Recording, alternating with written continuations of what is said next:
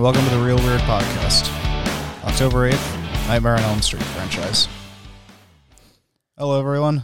So, thanks for joining me here today. It's going to be a bit of a long one just because we're going over another longer franchise, just like we did yesterday with Friday the 13th.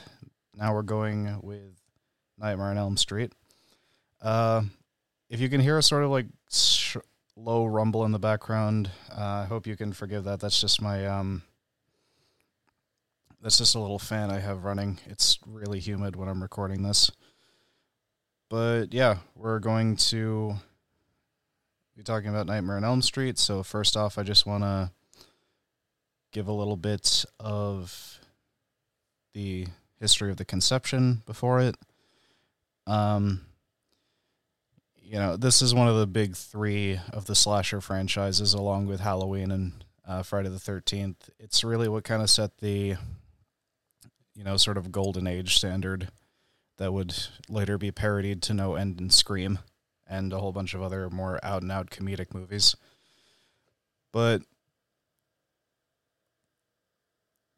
so, the first thing, because this was the thing I found the most interesting regarding with Freddy Krueger himself, was just the sheer amount of influences that Wes Craven had when he was coming up with them. So, apparently from what I've been told, the name came from a childhood bully that Wes Craven had to deal with. And he said the idea came from seeing a very elderly man walking on the sidewalk outside the window of his home. And he stopped to glance at Craven, and Craven was like really, really young at this point. And he just recalls being really spooked by him. And initially, Krueger was supposed to be a child molester who got released on a technicality instead of a murderer. Apparently the reason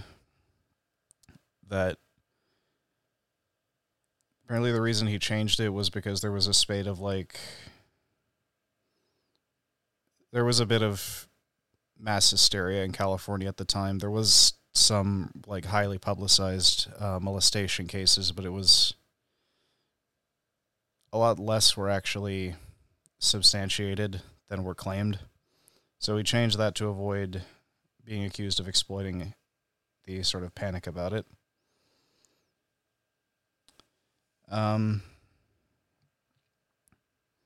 Actually, the funny thing is that Freddy also shares his name with the villain Krug from Last House on the Left. That's just a shortening of Krueger, which, again, was a school bully. And apparently he chose to give Freddy the sort of red and green sweater that he had after reading an article in Scientific American that said, just from a visual standpoint to the human retina, these are the two most clashing colors there are. So I guess it was just to make his appearance look a little more garish.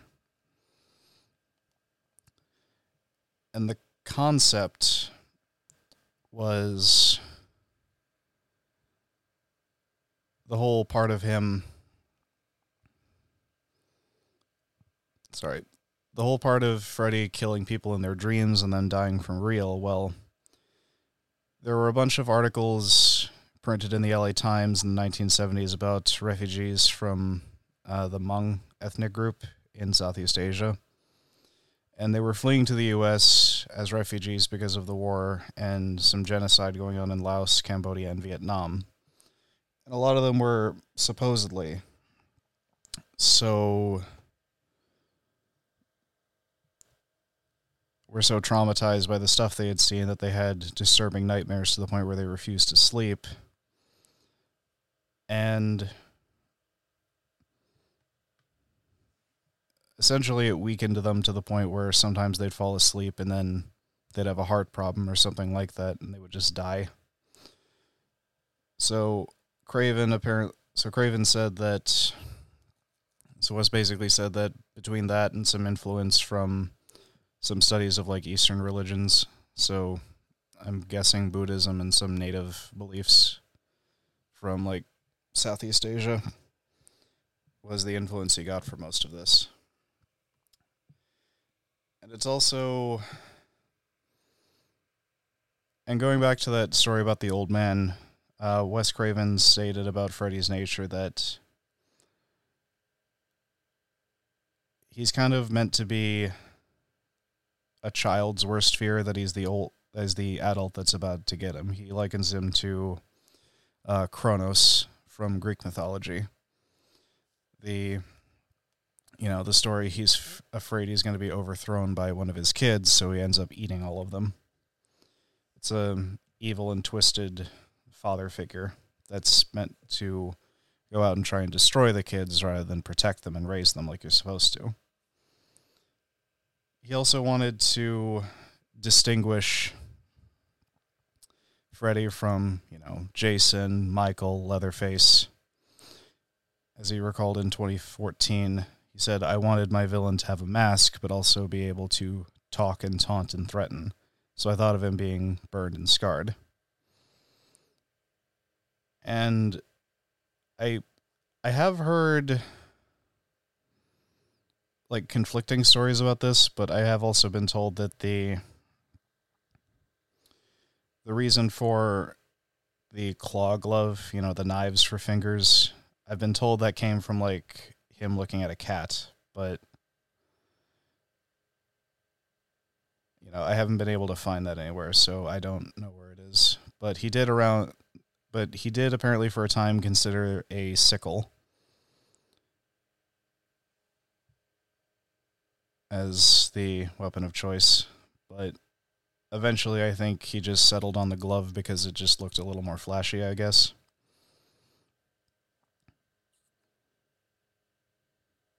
And this was actually the first production for New Line Cinema Corporation. Up to this point, they had only been film distributors. So Craven actually took the script to a few other places beforehand. Hilariously enough, he actually took it to Disney first. They liked it, but they wanted him to tone down the horror to make it suitable for at least like older children and preteens. Craven obviously declined because, it's a fucking horror movie. He also took it to Paramount Studios. They passed on the project because there was another movie coming out relatively recently called Dreamscape, which is a sort of dark fantasy. It's not a horror, but it's like a dark fantasy. It has a similar kind of premise and some elements to it.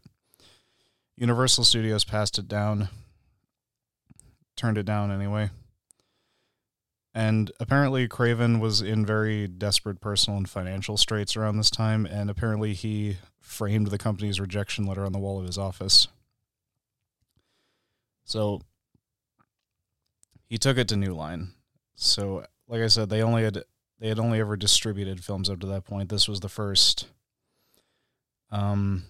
production they had done.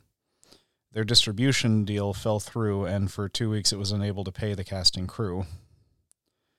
But, obviously this movie's become kind of iconic in pop culture, especially if you're in the horror scene, to the point where A Nightmare on Elm Street is sometimes also referred to by the studio as the house that means that the studio is sometimes referred to as the house that Freddy built, because it was the big movie that got them off the ground.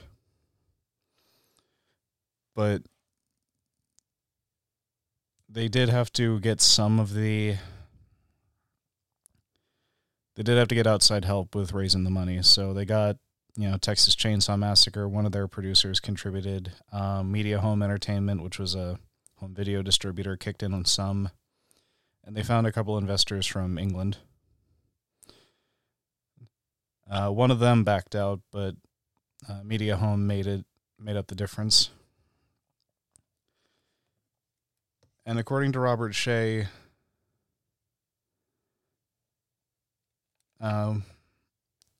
quote, all the he said all the film's original investors backed out at one point or another during pre-production.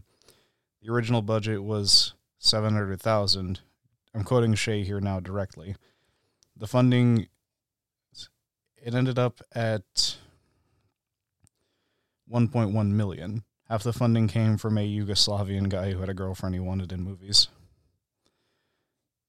So, some of the other people that were considered for Freddy as the actors,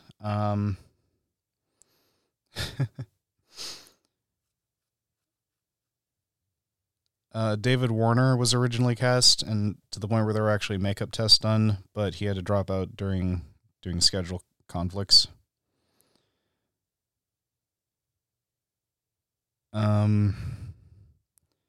Originally, Kane Hodder, funnily enough, was actually supposed to one of the people Wes Craven talked to, but he later said that. But Hodder eventually said that he liked the way Robert Englund just projected himself. As he said on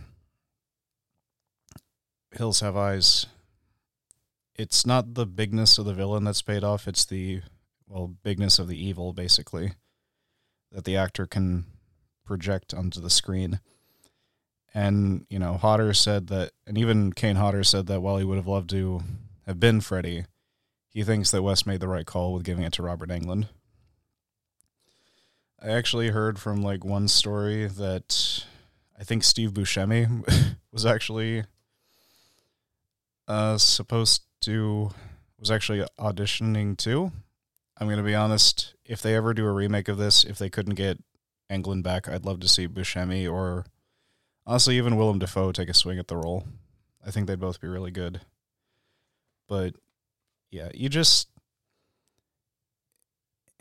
there's just something about Robert Englund that just makes him really good at it. And I always find it kind of funny that he's so good at this. And the cast and crew said that Robert was such a nice guy that the hardest part was getting him to shut up long enough to put his makeup on. As far as some of the other people that came in,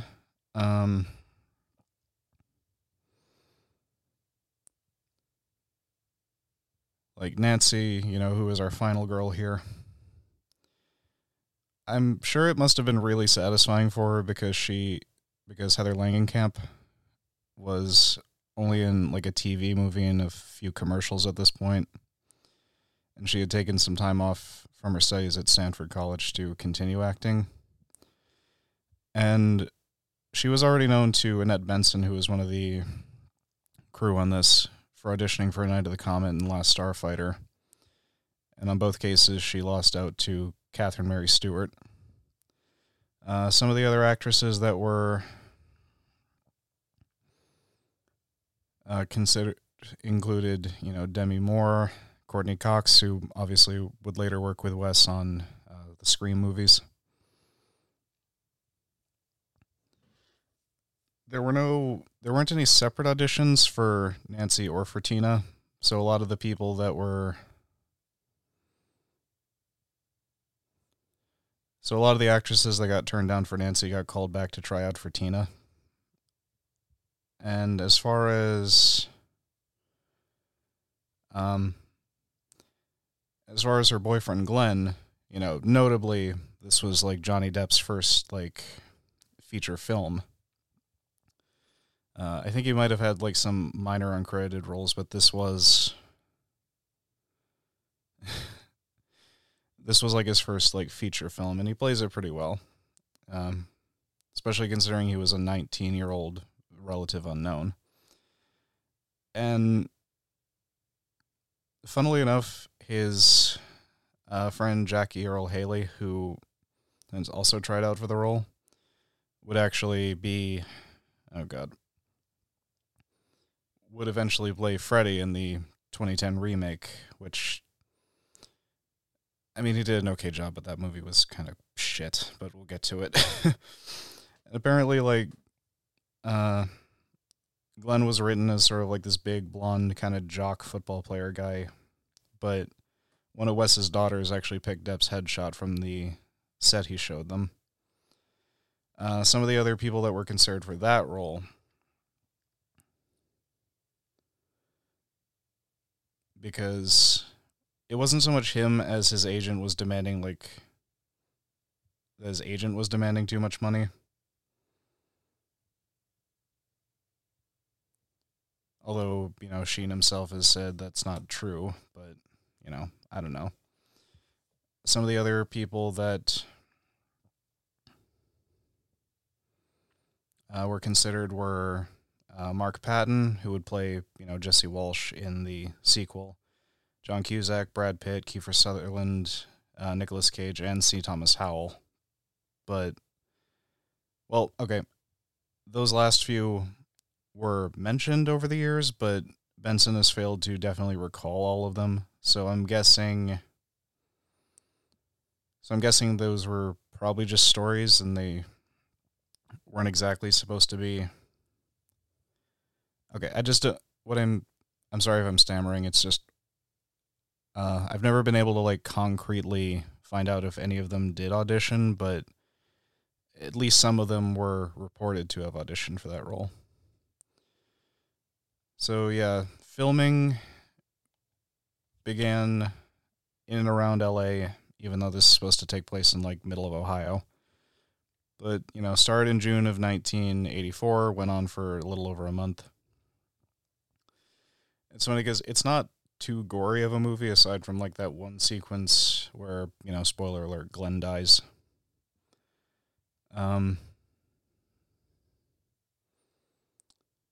But yeah, they had to use 500 gallons were used.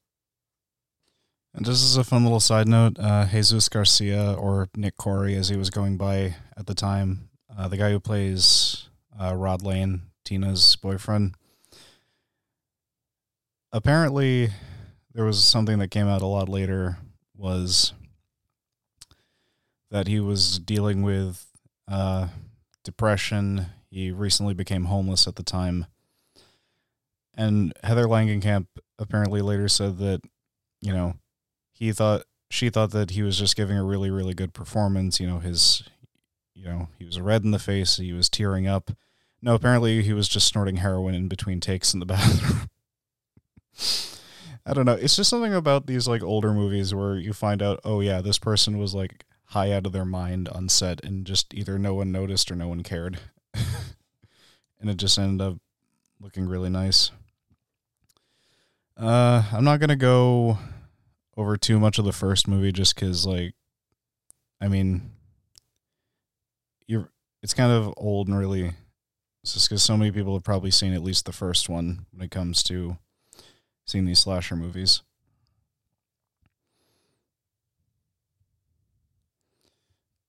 But apparently,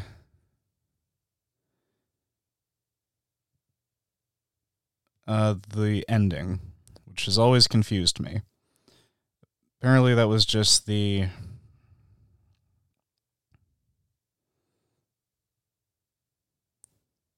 apparently some of the original endings were Craven wanted it to have a more evocative ending. Nancy kills Krueger by just sort of forcing herself to not believe in him. And then she awakens to find out that the whole thing was just an elongated nightmare. But Robert Shea wanted a twist ending. Krueger disappears and all seems to have been fine, and just find out that it was a multi-layer, Inception layer dream. And according to Craven, it was supposed to be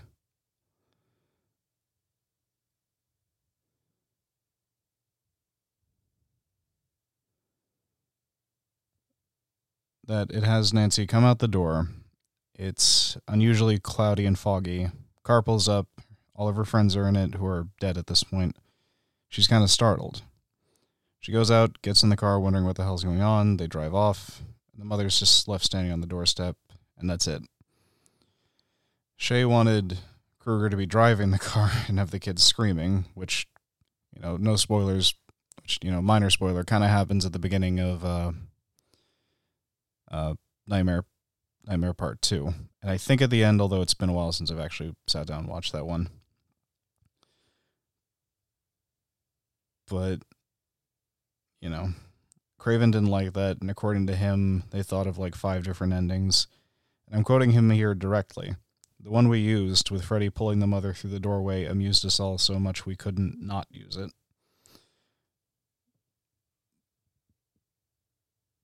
But, you know,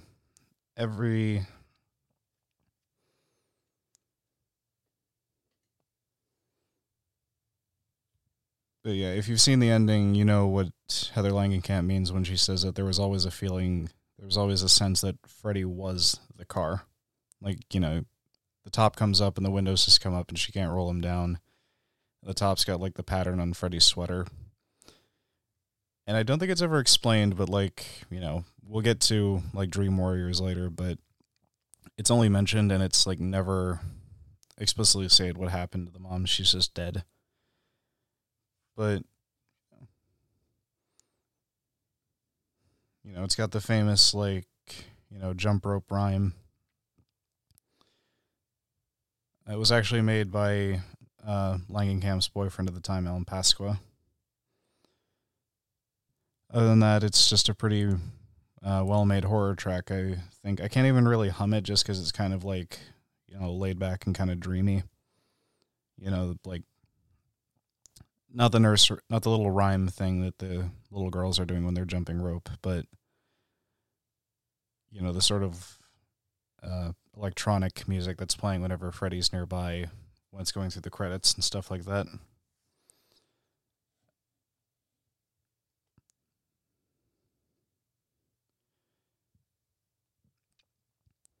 But yeah, this was 1984 though, so this one got cut down a little bit more than some of the other ones. An uncut version wouldn't see a home release in the U.S. until 1996. And even the theatrical one had like 13 seconds of cuts in the U.S. But weirdly enough, at the same time that the UK had its little video nasty scare, this one was released theatrically and on home video completely uncut. And I'm assuming that might have had something to do with the fact that New Line, you know, had at least a bit more clout than some of the distributors for the other movies that did get banned. But yeah, getting into some of the themes, it's just, you know, there's the stereotypical like slasher cliches that get poked fun at by Wes later, just because, you know, everyone does it. But, you know, Freddy's actions have usually gotten interpreted as sort of symbolic of like adolescent trauma. You know, she's kind of the typical like movie teenager. She's got some kind of social anxiety. She's got a strained relationship with her parents. There's a lot of like weird Freudian shit. And, you know, as we mentioned, Freddy was originally his backstory was supposed to be that he was a molester that was killed by a mob, not a murderer. And there is also that whole thing that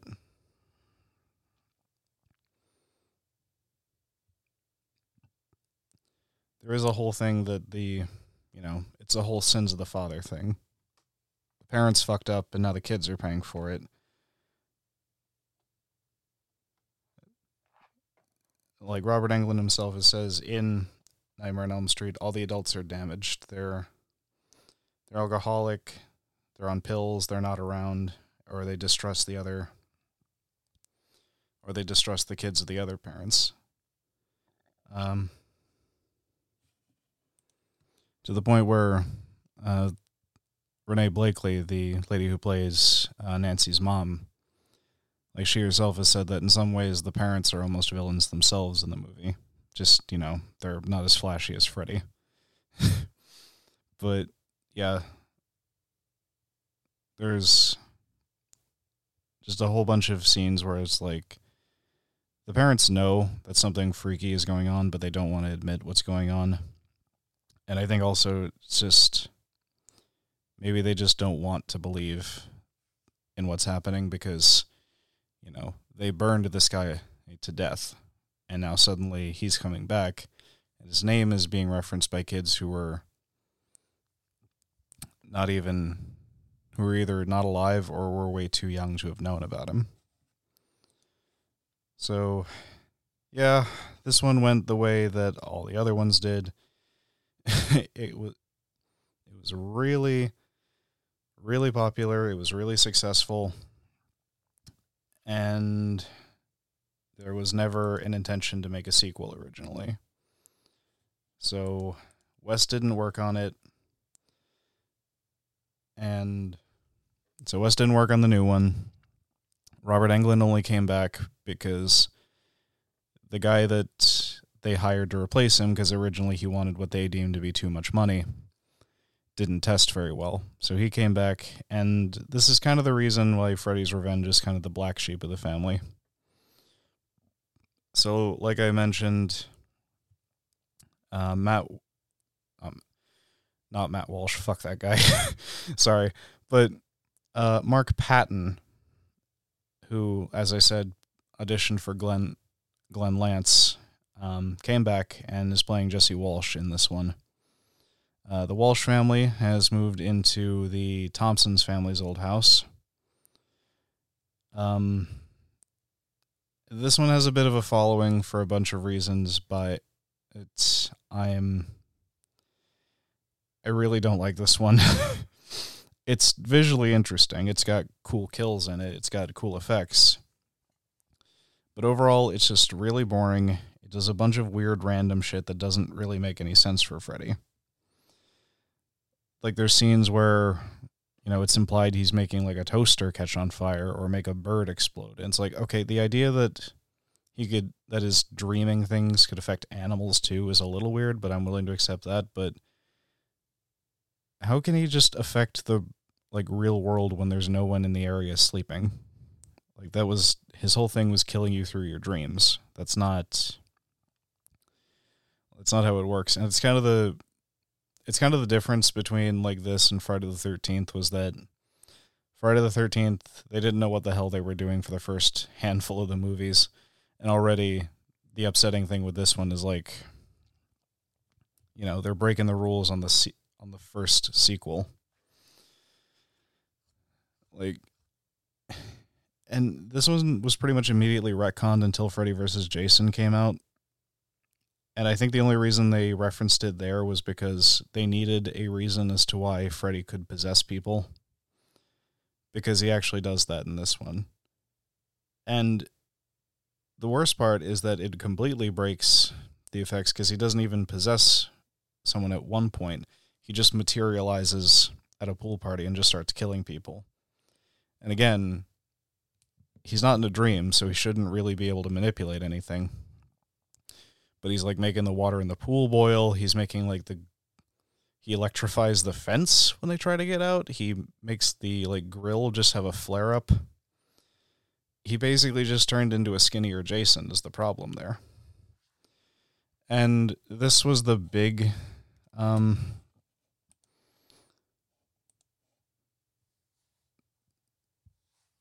this is part of the reason why it's kind of, like, iffy and has a bit of a following. There's a lot in this. There's a lot in this movie that got criticized or laughed at because of what was seen as, like, really homoerotic subtext. And there is, like, an argument to be made that maybe the character Jesse is that he is gay and he's just very, very repressed. Like, he runs into his gym teacher when he goes to, I'm not going to get into why he does this in the movie, but he goes to a fetish club. He flees to a male friend's house after he just, like, gets cold feet making out with his girlfriend. And, obviously he's in a role that was in this subgenre is so often written as female. Like, he's a guy, he's a male character, but he's in the role of the final girl here.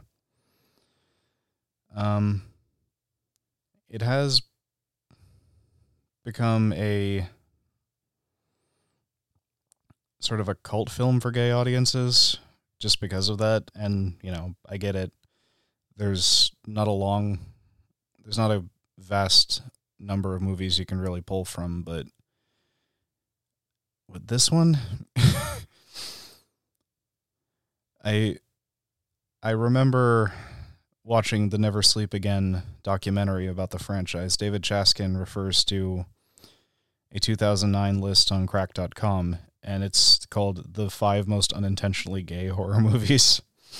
And this one was number 1, and it states, and I quote, "There is nothing logical that can explain the level of homoeroticism in this movie."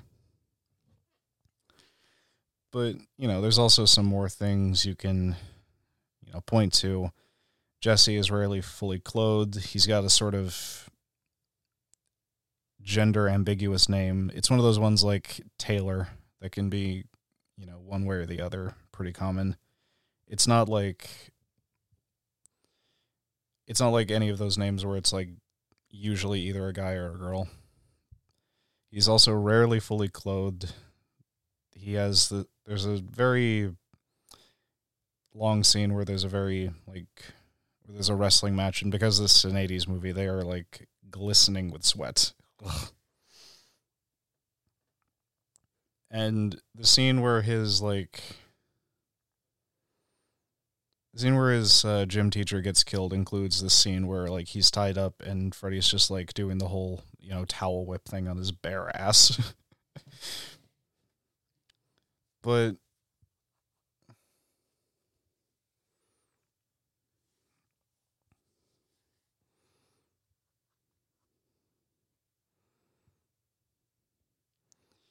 there is a scene where it's just, and Mark Patton has claimed that it was increasingly emphasized through script rewrites. It kind of was subtle at first and then just became undeniable.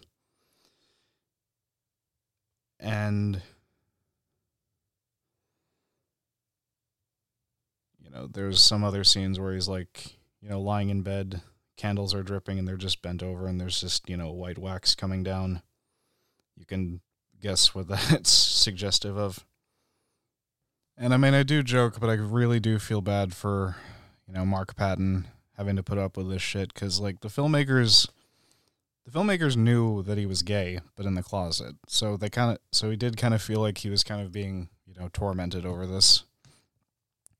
And he was still kind of, worried about being typecast that way, because he had done a similar role in a comedy drama like the year before. Actually, no, he had been typecast, basically. It really did call attention to what he was basically trying to avoid discussing with a lot of people. He particularly blames the writer David Chaskin, who basically tried to say that all of it was just how Patton played the role, not everything else that he had written into the script. Yeah, there's a quote here. It's like, "I love when he uses the word subtext. Did you actually go to a freshman English course in high school? This is not subtext," is what Chaskin said to it. And he said, frankly, you know what? I agree, Chaskin. And it's not subtext when it's this fucking blatant. He denied for years that there was gay subtext in the screenplay. And yes, he actually told a reporter that Patton had simply played the part, and I'm quoting him directly here, too gay. The stress of this actually led Patton to leave acting afterwards and get a career as an interior decorator. He has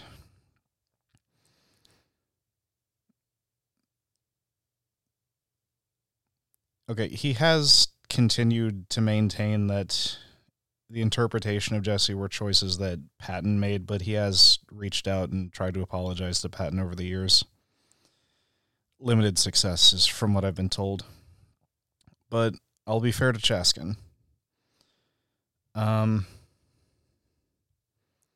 He has said that it was a choice on his part as well, but it was for what I can say at least sounds like a good idea.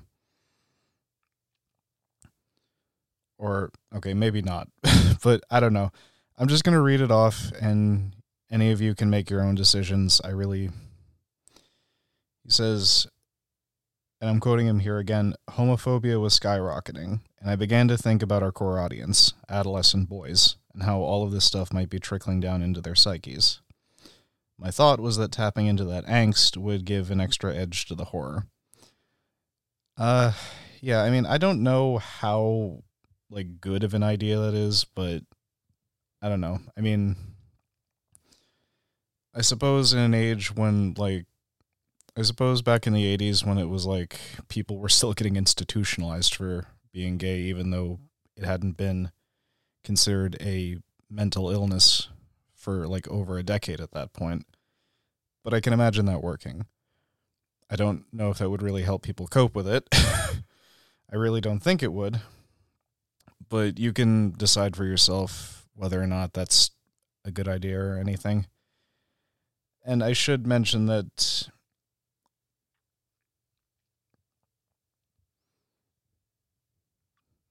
there was one scene that got toned down that would have made it even more apparent. There's a scene in the movie where Freddy just kind of like, caresses Jesse's lips with one of his like claws. But he was actually supposed to like insert one of it into his mouth. But Patton didn't feel comfortable with it, and apparently the film's makeup artist actually suggested to Patton that he'd not do it because he wanted to protect his image. And I mean, Englund himself has also said that it's obviously intended. Early 80s, it's pre-AIDS paranoia. And, I'm still on the fence about whether or not it's supposed to be Jesse is in the closet, but, he's wrestling with whether to come out or not, and it's kind of manifested by Freddy. And he thinks that it's why they cast Patton in that role, too, because he had already been kind of typecast in that way.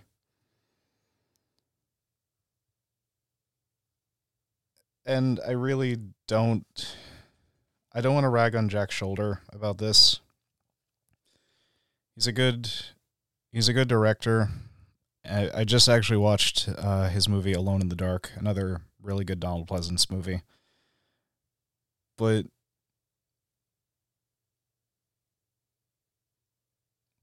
he said that he never had any discussions with Chaskin or anyone about it, about having a gay subtext in the script. And he said that it was just supposed to be about, the kind of repressed sexual angst that you get when you start going through puberty. And I mean, I can believe people when they said that they never interpreted it that way when they started filming, but there were creative decisions that both Shoulder and Chaskin made that kind of made it a little more apparent when the movie was finished. But I don't know. I mean, it's not... Yeah. Never Sleep Again is a good documentary if you want to watch it. It's like 4 hours long, so just be ready for that. There's another one called Scream Queen, My Nightmare on Elm Street, which is actually produced and starred by Mark Patton himself, which focused on it and how it affected him. Mark Patton, I mean. But, it's not like toning it down would have saved the movie because there's just so much like weird shit other than that going on that just doesn't make any sense with like Freddy's backstory. So yeah, I guess we're just gonna move on to Dream Warriors because I didn't intend to spend 40 minutes on the first two movies. But yeah, Dream Warriors is the third one. It's what I, and apparently a lot of other people, consider to be the best out of the sequels. It picks up a few years after the events of the first movie. Again, completely ignores the second one. Lieutenant Donald Thompson, who's, Nancy's dad, played by John Saxon. He's retired now. Nancy is a psychiatrist at Weston Hills. And, okay, if you haven't seen any of the sequels, I'm going to suggest you come back later, just because I will be spoiling this one. But I just want to get some cool things out of the way first. We get a little bit more of Freddy's backstory, and we get an early role from Lawrence Fishburne, Morpheus from The Matrix, for those that don't know him by name. We get some cool fight back sequences with the intended victims this time. We got some really cool visuals from Kevin Yeager. And honestly, this one just had a lot more creative and thematic kills. I think one of my my personal favorite is that it takes place at at Weston Hills. It's this sort of mental hospital. It's got a whole bunch of teens that were committed for various reasons. And there's this one who's kind of sullen and withdrawn, and she has dreams of being a TV star. And in the dream, Freddy's head and arms just pop out of the TV out of the TV side, and he just smashes her head into the screen. Famously with "Welcome to Prime Time, bitch." Yeah, that's another thing I really love about these ones, is that Freddy always has funny quips that he makes before a lot of the kills. It's kind of unnecessary at points, but it shows that there's a little bit more thought put into these ones, I think. But yeah, so this is where the spoilers part come in, and we get a new final girl in the form of Kristen Palmer, played by Patricia Arquette, who only makes it from this one to the one after, Dream Master, which is the fourth one. And I mean, to top it all off, she's not even played by the same actress. She gets replaced by Tuesday Knight, who's, yes, that's her actual name. It's Knight as in Dark Knight, I guess. But originally it's Patricia Arquette, the sister of David Arquette. I think Ellie Cornell from Halloween 4 and 5 was actually auditioning for it. I mean, I think it was either,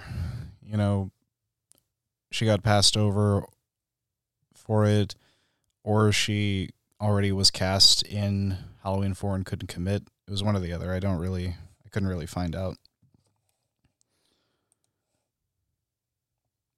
But essentially,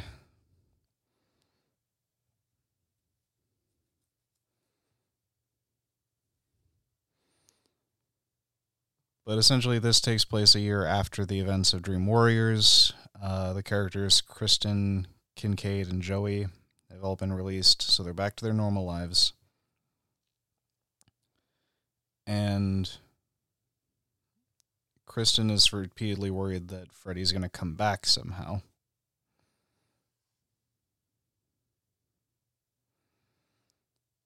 And I don't know if they established this, but I think it might just be that her worrying so much about Freddy coming back actually is what made him come back, but I'm not sure about that.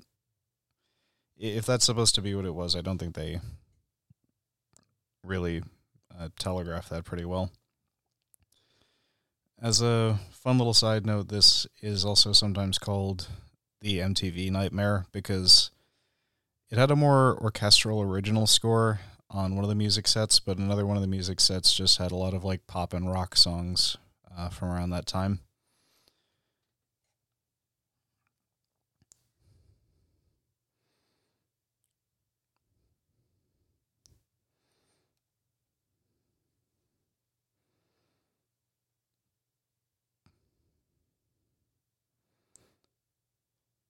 But yeah, the way they kill off Freddy in this one is actually kind of weird, and it's kind of interesting as well, but the title, The Dream Master, refers to a nursery rhyme in the context of the movie.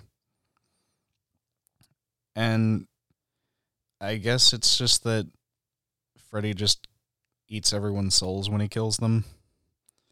But Alice recites it, and kind of makes Freddy look at his own reflection, and it causes all the souls in him to revolt. And it just kind of tears him apart, leaves him as a husk. Yeah, it's weird. And it gets weirder with the Dream Child.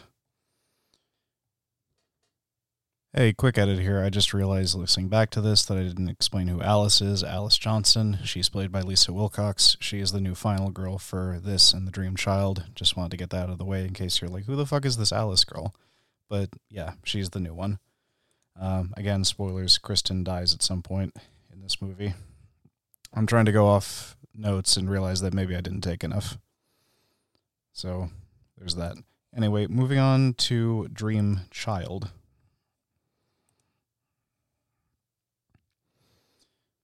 So this one is a lot darker tonally than the previous films. There's this sort of blue filter technique that's used in it. And this one was 1989, so this was like one of the last slashers released in the 80s.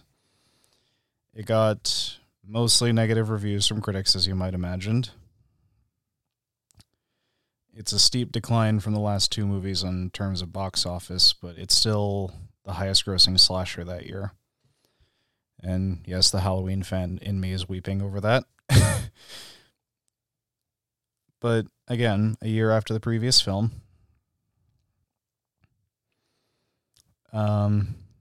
Alice and Dan are dating, and this is where we get a lot more where Freddy's backstory comes up in,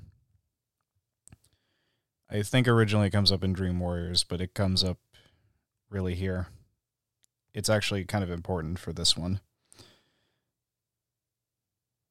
So essentially, Freddy's backstory is partially the story of his conception was that his mother was a nun named Amanda Krueger working at the asylum, and she was, I'm sorry, I'm just gonna flat out say it because there's no way I can really say it any better. She was basically gang raped by a lot of the inmates to the point where Freddy is known as the bastard son of 100 maniacs. So Alice has a vision of herself in Amanda's shoes, and she wakes up in the middle of that. And we find out eventually that Alice is actually pregnant, and this is where Dream Child comes in. Because I don't know if this has any real...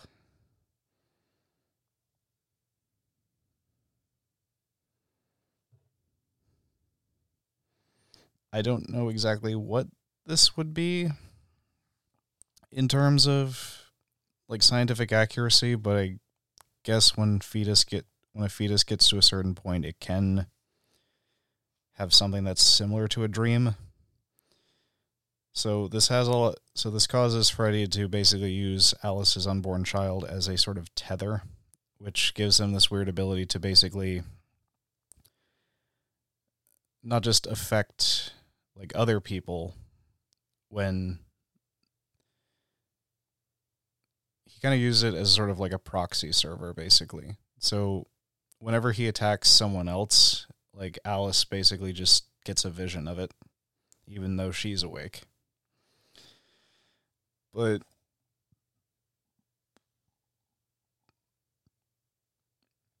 And it's also kind of implied that maybe Freddy's using the kid as a sort of way to like get a physical body again. And there's a lot of really creative kills. There's this one where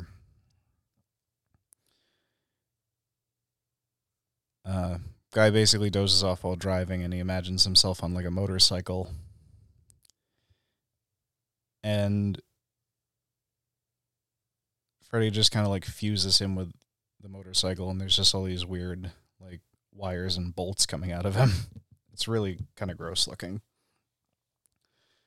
There's this one where he pulls someone else into like a comic book world, and Freddy turns him into a paper cutout and just slashes him to pieces. Uh, and again, like some of the kills are kind of thematic. Like there's this one girl who's like being pressured into like a modeling thing by her mom. So she's on like a really strict diet.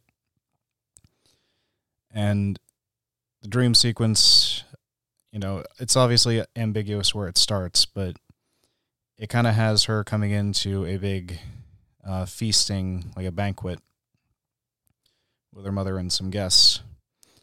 And Freddy kind of like appears as a chef serving, and he like straps her to the chair and makes her eat these things that look like her own organs while the guests are just laughing. So, it's demented, but it really,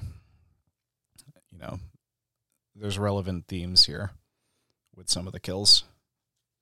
It does at least have the benefit where some of the kills are kind of referencing aspects of that character anyway. I wouldn't say karmic punishments, but I don't know, symbolic punishments, I guess.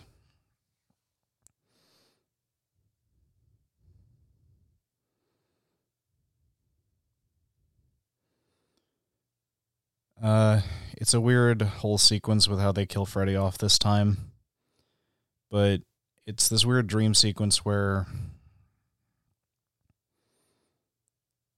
Alice basically sees like a possible future version of her son, Jacob, and Jacob kind of refuses Freddy's, offers, so it kind of just dispels him. And Amanda's spirit kind of seals Freddy away. So, several months later, they're all enjoying a picnic together. And it zooms out, and hinting Freddy's going to come back again at some point, the film closes with some children jumping rope nearby and humming Freddy's theme. Yeah, I do kind of like the fact that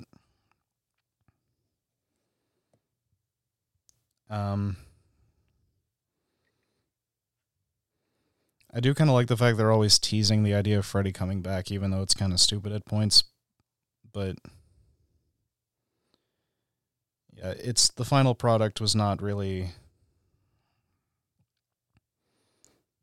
It's not really great. And even the director, Stephen Hopkins, has said it. There was an interview where he was promoting, Predator 2.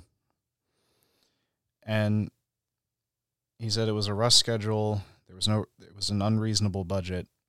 And after he finished it, between New Line's edits and the MPAA's cuts, it was an okay film with a few good bits turned into a total embarrassment. And he says he can't even watch it himself anymore. I mean, I don't think it's that bad. It's certainly not the worst of the bunch, but you gotta feel for the guy that he was under pressure to get this thing made. He didn't really have the resources, and then they just picked apart what's left. But whether or not it's the worst one, I always leave to people that get into these movies whether or not how they rank them. Because the next one we're going to be talking about is the sixth and what was supposed to be the final installment of the series is Freddy's Dead, The Final Nightmare. It was released in 1991, and it was New Line's, as a bit of trivia, it's New Line's first 3D film release. And although it was financially successful compared to Dream Child, this one got horribly panned by critics to the point where I think most of the fandom actually considers this to be like the worst of the original series. It's either this or Freddy's Revenge usually.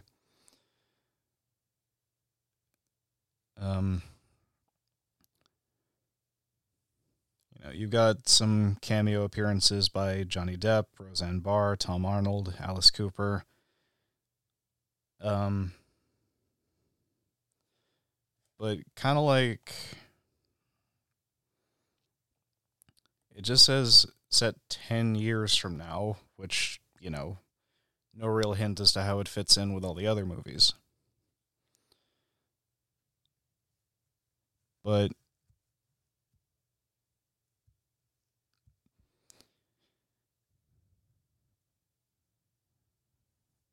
there's a sort of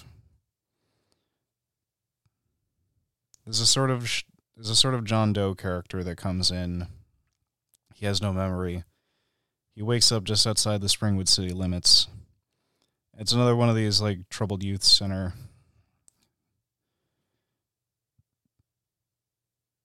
It's another one of the troubled youth center setups. You've got Spencer, who's this like stoner who's trying to resist his dad's attempts to get him to conform. It seems like that's the only reason he's there, honestly. You got Tracy, who is this sort of like tomboyish girl who likes to box, who was, sexually abused by her father. You've got Carlos, who was abused by his mother to the point of becoming deaf in one ear. And they're all plotting to like get out and just flee to California. So the John Doe character is brought to the shelter, and he becomes a patient of our main character, Dr. Maggie Burroughs. And she notices a newspaper clipping from Springwood, Ohio, in John's pocket.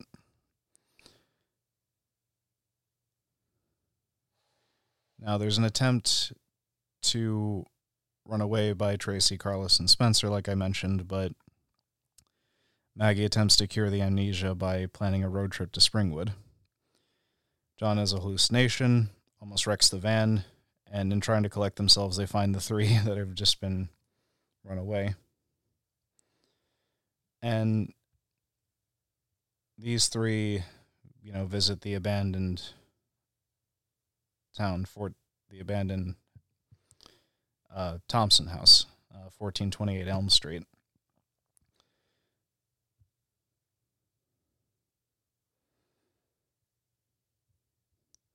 And John and Maggie visit the Springwood orphanage and discover, and this is where it gets weird, that Freddy had a child.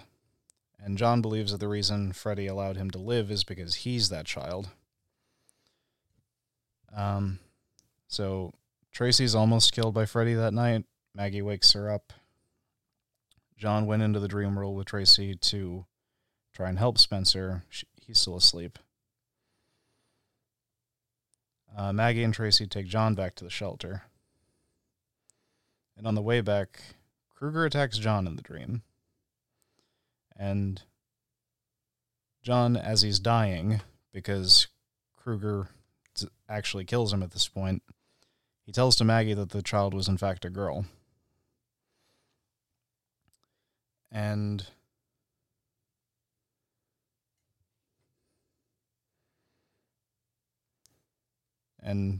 this is where the big spoiler comes in. We find out that Maggie is in fact Freddy's daughter. She was born Catherine Krueger and had their name changed to Maggie Burroughs to protect her.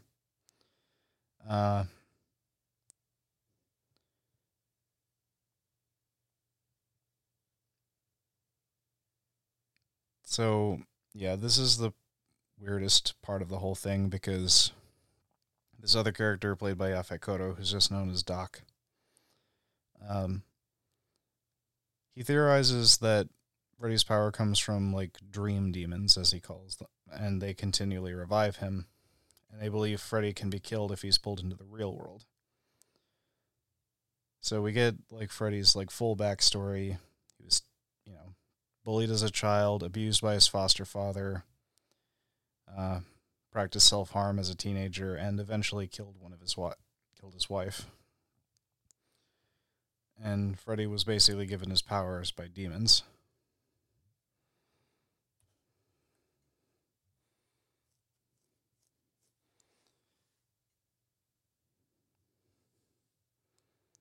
And yeah, honestly, that's pretty much it.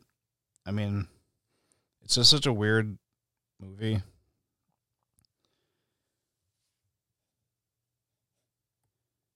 And there's a twist that I'm not going to talk about here. I'm going to talk about it in a later episode this month, just because it comes up again.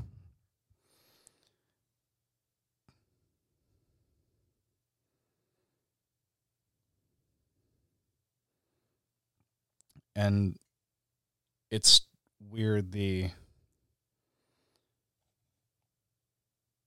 it's kind of weird, the like connection there, but we'll get to that later. So, this one got panned so horribly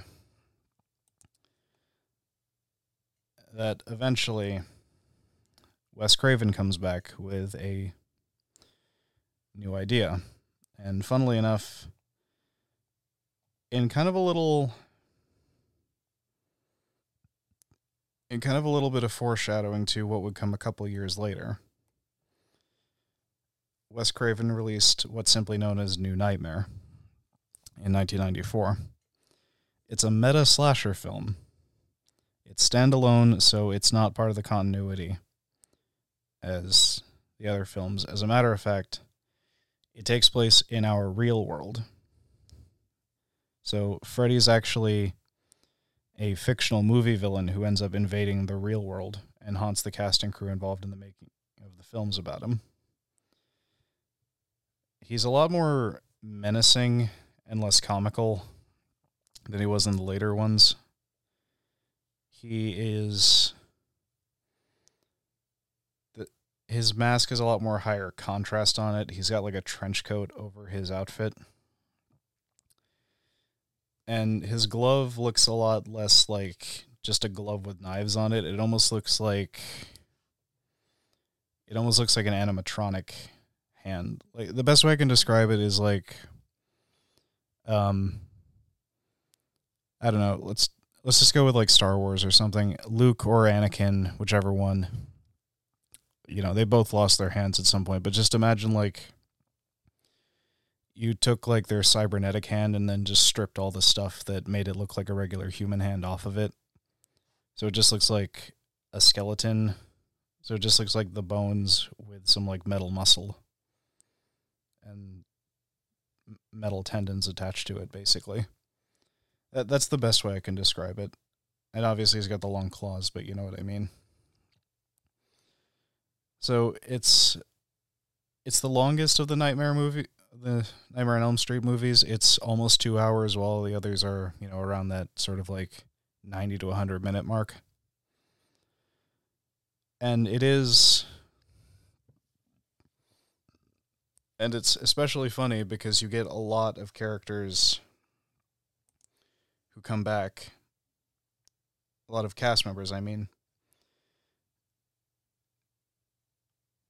And even if they're not particularly big roles, they do end up playing both themselves and their characters in the movies. Like Heather Langenkamp is playing herself, but she's also playing Nancy. Robert Englund is playing, obviously, both Freddy and like his actual self. Same thing with John Saxon. Same thing with Wes.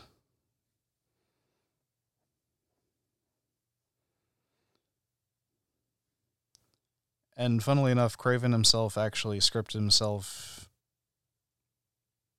as a man who was like being driven insane by nightmares.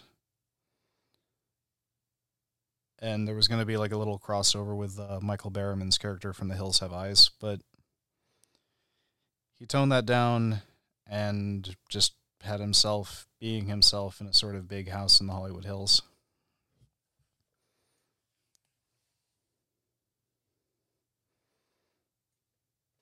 And he also kind of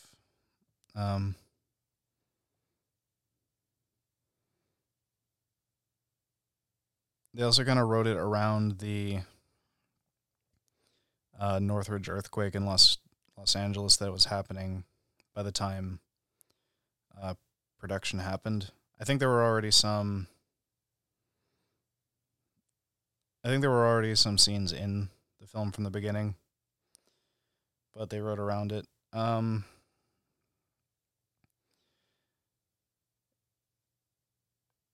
Depp was Wes Craven was actually going to ask Johnny Depp to come back, but according to himself, was too timid to ask. Although Depp did say he would have been happy to do it after they ran into each other after the film's release. And we'll get into Scream later this month, but I just figured I'd bring this up as a good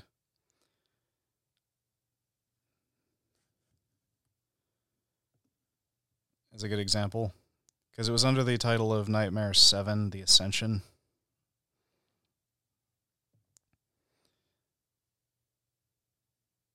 And this was like the poorest performing one of the whole bunch, but it was one of the better sequels, both in terms of fan and critic reception.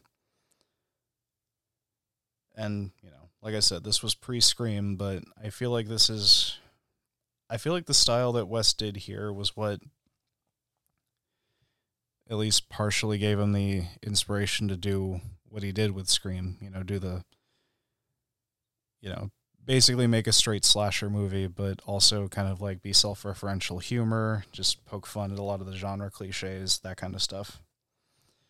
And to the point, I think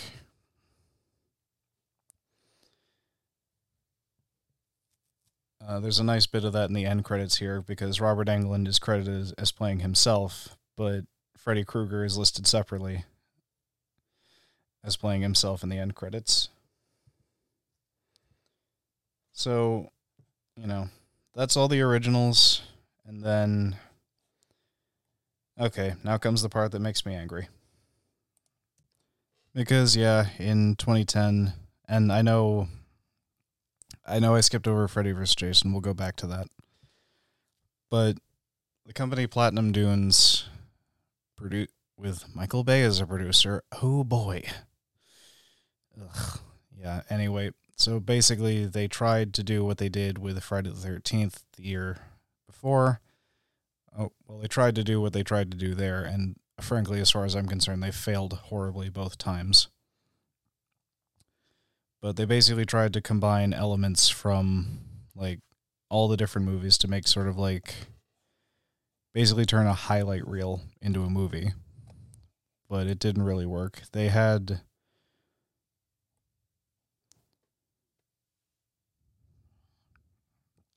changed a whole bunch of the names, aside from having the final girl here also named Nancy. But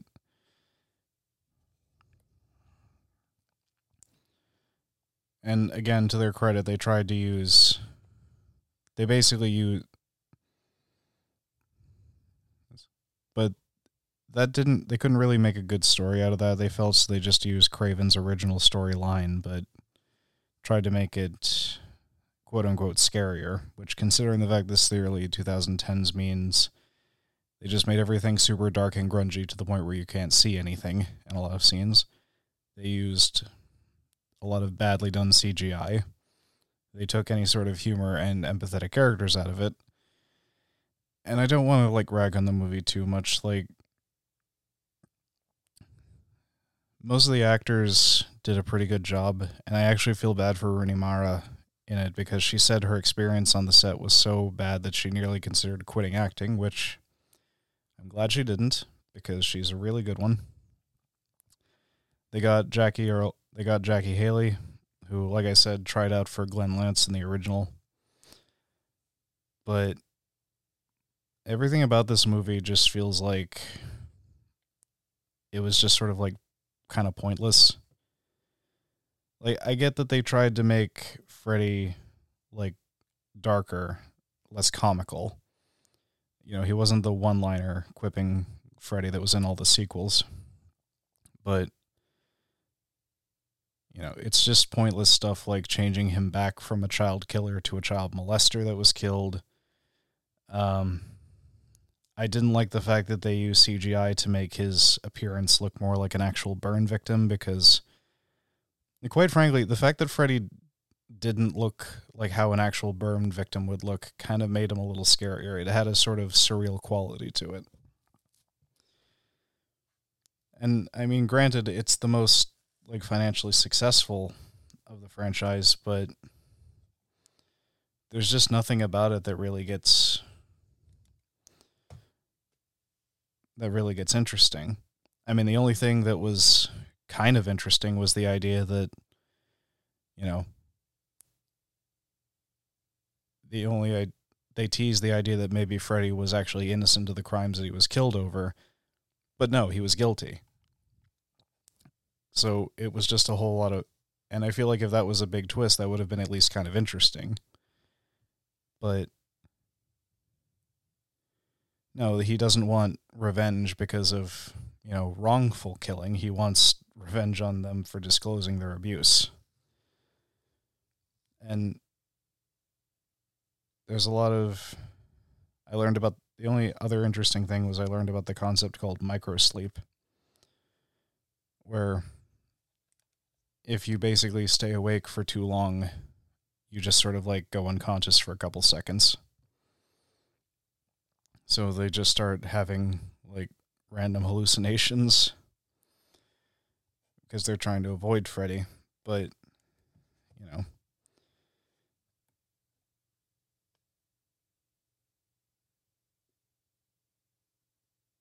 they tried to, as the director said, they tried to reinvent the character for a new generation, but it didn't really.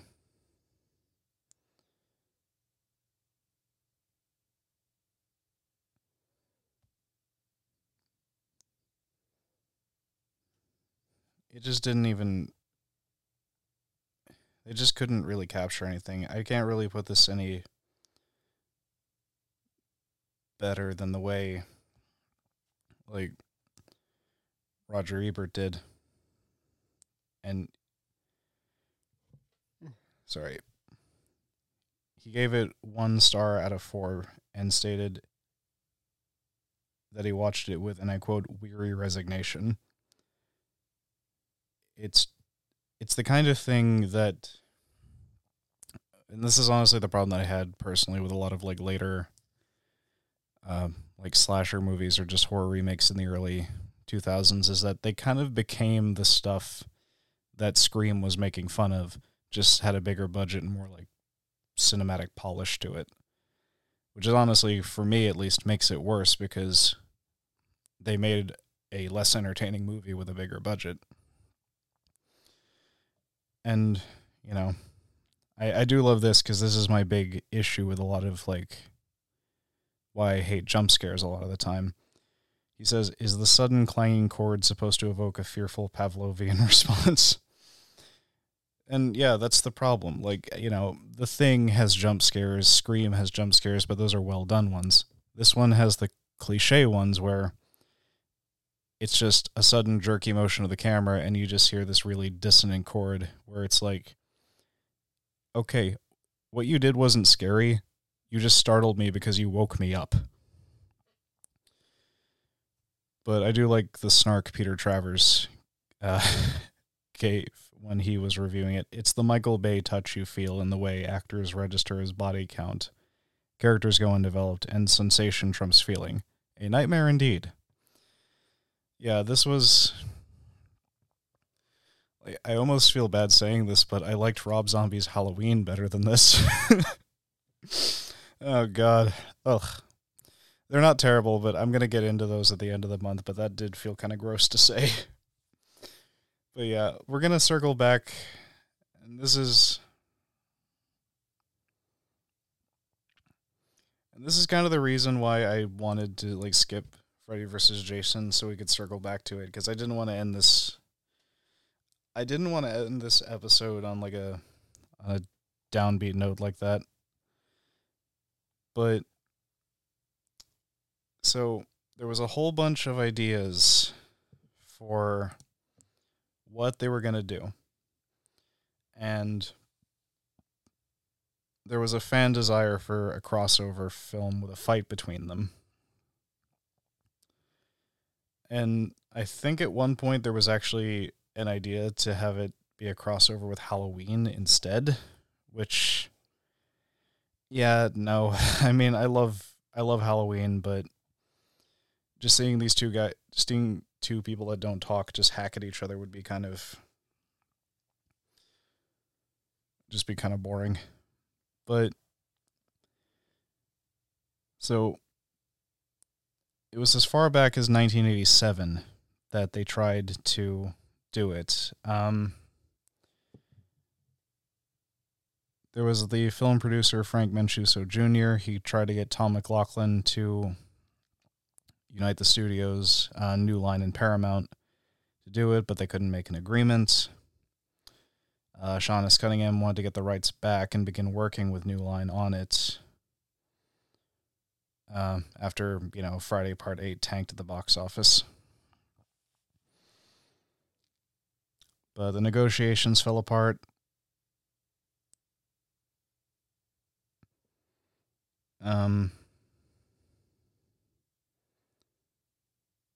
After that, the rights reverted to a bunch of guys who sold them to New Line. And director Joseph Zito even came in to try and revive the project, but it didn't work. Freddy vs. Jason got put on hold because Wes Craven came back to New Line and, he made New Nightmare. But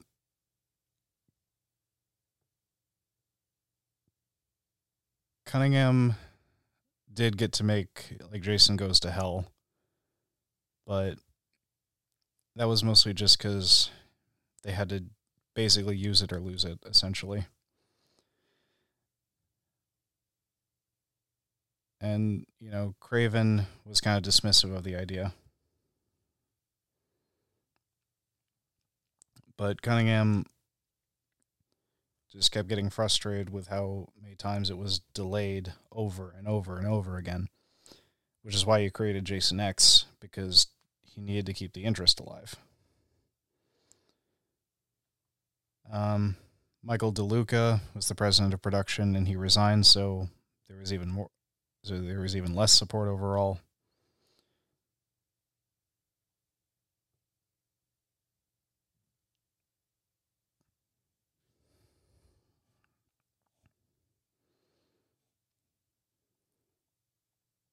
And there were several different writers that each had their own ideas, basically.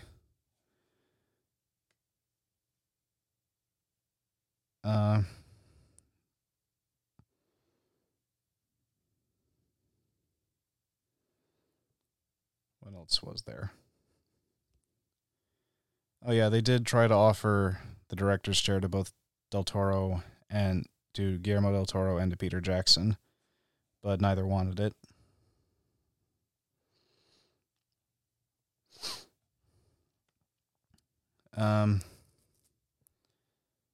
Sadly, Kane Hodder did not come back. They got Ken Kersinger, who is a Canadian stuntman who actually worked with Hodder on Friday Part 8. And apparently it was because Hodder was, taller than Robert Englund, but there was still a noticeable difference between Kersinger and Englund.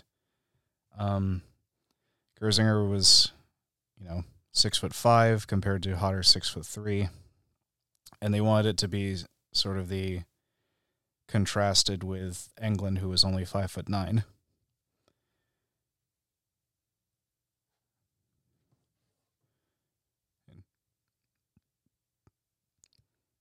I think it was more just because, Jason's the big hulking brute slasher, and Freddy's this kind of short, weaselly guy.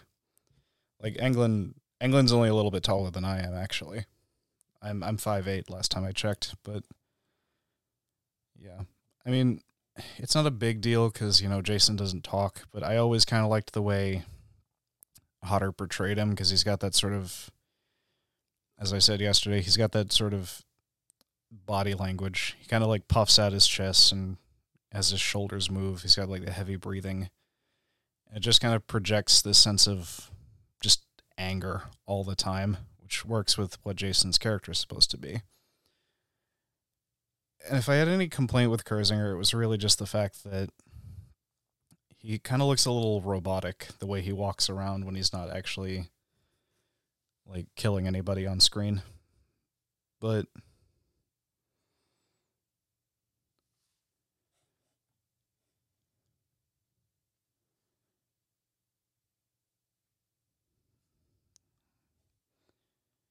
yeah, there were also salary disputes, so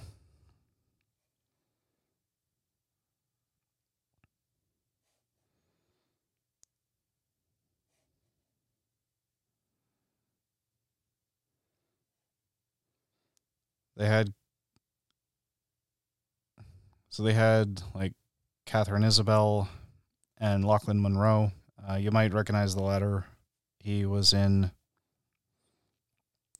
Scary Movie. He was one. Yeah, there's a cop played by the guy who I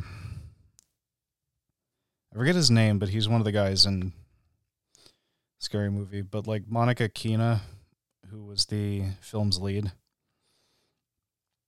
Like, this was another, like, Betsy Palmer thing. She absolutely hated the script and only agreed because she wanted, one, to get her name out there in Hollywood, and two, she also needed money at the time. But,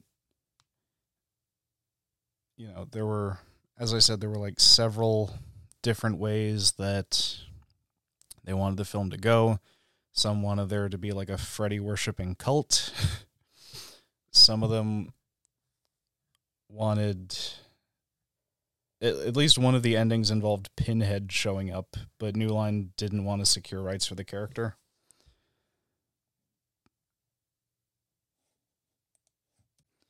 Some of the other script ideas include the one proposed by Peter Briggs. And I'm going to be completely honest, I've read this one. It is batshit crazy. And I am both relieved and sad that this one never got adapted. It probably would have put New Line Cinemas out of business if it had flopped at the box office, given the budget. It starts at a necromancer's lair in the Middle Ages and only goes off the deep end even further. Like, it crosses like time periods, it goes into hell. And we find out that both characters have in fact been vessels of the devil himself through their entire history, and every death in their franchises was a sacrifice to him. And Satan is named Thanos in the script for reasons never quite explained, because I'm pretty sure it's not a Marvel crossover either. There's a clever twist, actually. The idea that Jason lived on Elm Street as a child and that his parents were in the mob that killed Freddy. It makes no sense. It rules, but it makes no sense. There is a funny moment from the script, though, where someone's wondering who would win in a fight between Spawn and the Mask. And one of them says, I don't know, Spawn, but you gotta have a proper story to make it work because they're from different universes. So a nice bit of meta humor. Going off that, there was another script where we find out that, you know, Jason was actually Freddy's kid. And that, yeah, we were going to find out at some point in that script that Pamela had in fact been raped by Freddy, and, you know, Jason was the offspring of that.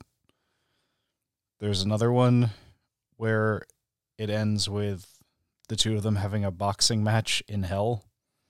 Like an actual boxing match. There's like the ring where the ropes are made of entrails.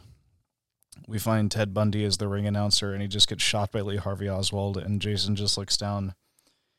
He's got like boxing gloves on. Again, I'm both relieved and sad because that's an absolutely kind of morbidly hilarious image to think of.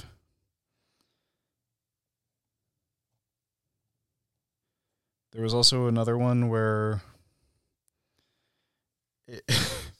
I'm sure the fact that that this script was written during the height of the OJ trial didn't have an effect on anything in writing it. But it opens with like Jason actually being held in court and being tried like he's just some regular garden variety serial killer. And I kid you not, there was another draft where in one of the dreams, Freddy actually snorts a girl up his nose. And she basically runs into a sentient pile of mucus with with a voice actor who was supposed to be Harry Manfredini, of all people. Yeah, the composer who did a lot for the Friday the 13th movies and was also a jazz soloist. So, yeah, there was just so many, like, weird ideas that, you know, I really do enjoy, like, the end result, despite some of the funnier things that could have been. But it's just fun. Some of the weirder... It had a bit of a troubled production again because, you know, it wasn't a lot that people were enthusiastic about as far as the actors were concerned. Catherine Isabel, one of the female leads, reportedly said that the director kept trying to, like, pressure her into doing nude scenes despite agreeing to no nudity when she signed on. And, of course, there was the famous, you know, part where... Look, I'm not going to rag too hard on her about it, because I'm also wondering why, if everyone got so upset about it on set, why they kept it in the film. But there's a scene near the end where Kelly Rowland's character is just sort of like, you know, taunting Freddy to try and, like, bait him away from her friends. And I'm not gonna varnish it, but basically she just calls him a faggot in a Christmas sweater. Yes, those are her words. It wasn't in the script, and everyone, including England, was really upset with her over it. But I'm just wondering why they kept it in the movie if that was the case. And I mean, yeah, like when Freddy sees her, he does kind of licks his lips and goes dark meat. But you know, that was in the script. Like, England didn't just ad-lib that. So, yeah. But there's a lot of funny moments. There's a scene where one, like, stoner character falls asleep and he hallucinates this, like, you know, like the caterpillar from Alice in Wonderland, but it's got, like, Freddy's face. There's a lot of genuinely creepy moments, like they go into this section of a hospital where everyone's, like, in a coma, and at some point, all of them just, like, sit up and they start speaking in one voice with, like, bandages over their eyes, and they're just, like, weeping blood.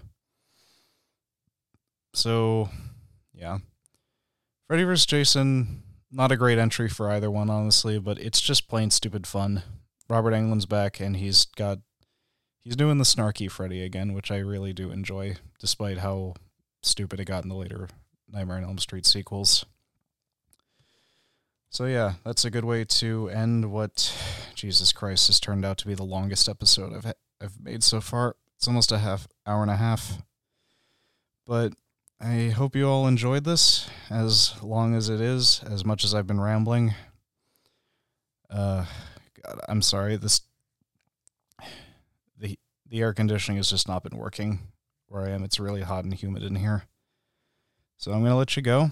I hope you'll tune back in tomorrow. Have a good night, and stay safe. Bye-bye.